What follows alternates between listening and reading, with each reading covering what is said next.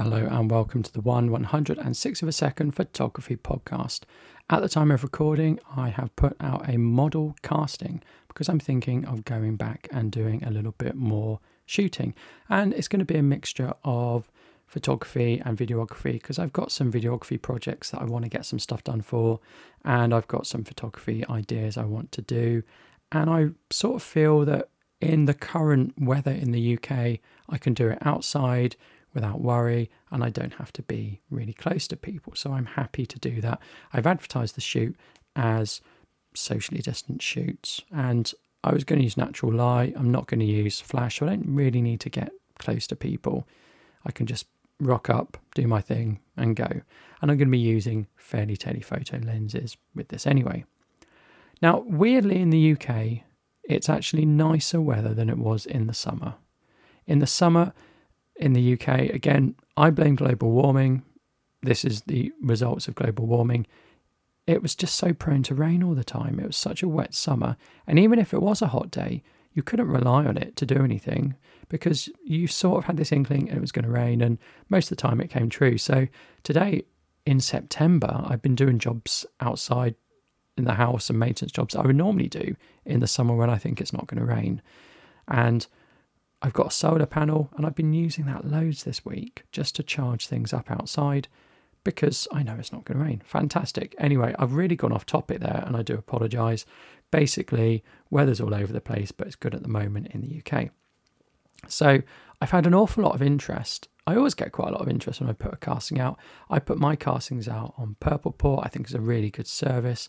And when I want models to do things or not to do things, when I want to book a model, I always use Purpleport. That's by far the best one going. I've used other ones, they're not as good. Purpleport, I'll always sing its praises. I think it's really good. And, I'll always use it. I'm not looking for castings for me to do on Purpleport, but I did have put a few out, and I've got a big response, and I always seem to. Now, it struck me, people message you and say, I'd like to do your casting. And it struck me that I do things a certain way. So I'll read the message that is sent in response to my casting. I'll look at someone's profile, and I'm not sure that models realise what I look for. Maybe models don't care what I look for. But the first thing I do, the models could have hundreds of photos. The first thing I do is scroll down to the references. I want to know that this is someone who's going to turn up. Because if I'm going to go to the bother of charging all my gear or the batteries for all my gear, packing it, thinking about it, planning what to do, going somewhere to do an outdoor shoot, I want them to turn up, because if they don't turn up, and that's happened many times before, if they don't turn up, then, well, what can I do? I can't go off doing street photography. I've brought all this gear. It's a wasted expense. It's a waste of my time. And it's thoroughly frustrating. Equally, it's no good if I'm just sat around for 3 hours while they eventually turn up again, which they have turned up late. 3 hours, I've gone home by then, I think. But yeah, I just don't want that hassle. So the first thing I do is look at references. Now, from references, really, you can tell, because Purpleport has something called no-shows and sort of not turn up. So someone can leave a reference that this person didn't turn up, and that's great. And I've not booked people because they've had those. If someone has 200 positive references and one no-show, I think they're fine, but if they have 4 references and one is a no-show, no, I'm not going to waste my time with that. So the first thing I do is I look at references, and I also look at where someone is based. And I do those before I even look at any of the pictures. So references first. Do I have confidence that they're going to turn up? Do I have confidence they're going to be a model? And then where they're coming from. Actually, what I want to do at the moment is local shoots. I don't want someone travelling 100 miles because I basically don't want to pay the travel cost. And it's not just the travel cost. It means someone may be late. It means they might not be as prepared as if they just live down the road. So I'm actually not interested in people who are travelling a long way.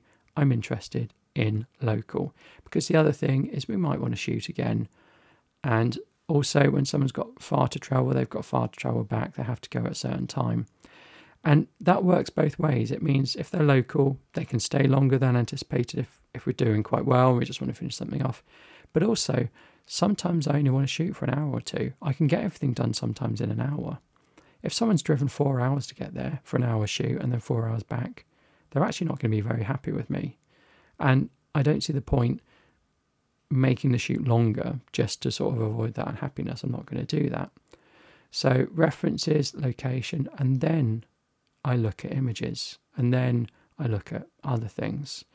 So, and other things sounds a bit ominous, but just the look, the sort of range of photos they've got, who else they've worked with, things like that. But I would imagine most models don't realise that that's how I look at a potential candidate.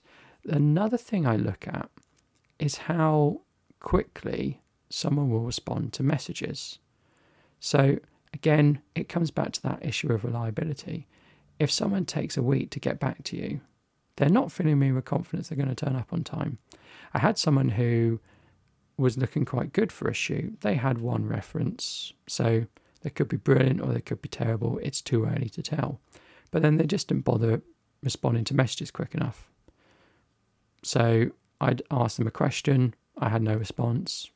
As far as I was concerned, that said it all, really. So those are what I look for when casting models. That's for paid and for TFP non-paid, where we just trade photos.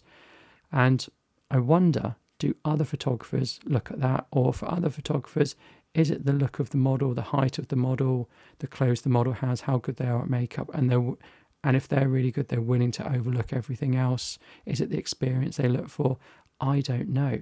But do let me know when you do portrait shoots with models, paid or unpaid, what is it you look for and what is it that makes you decide to cast that person?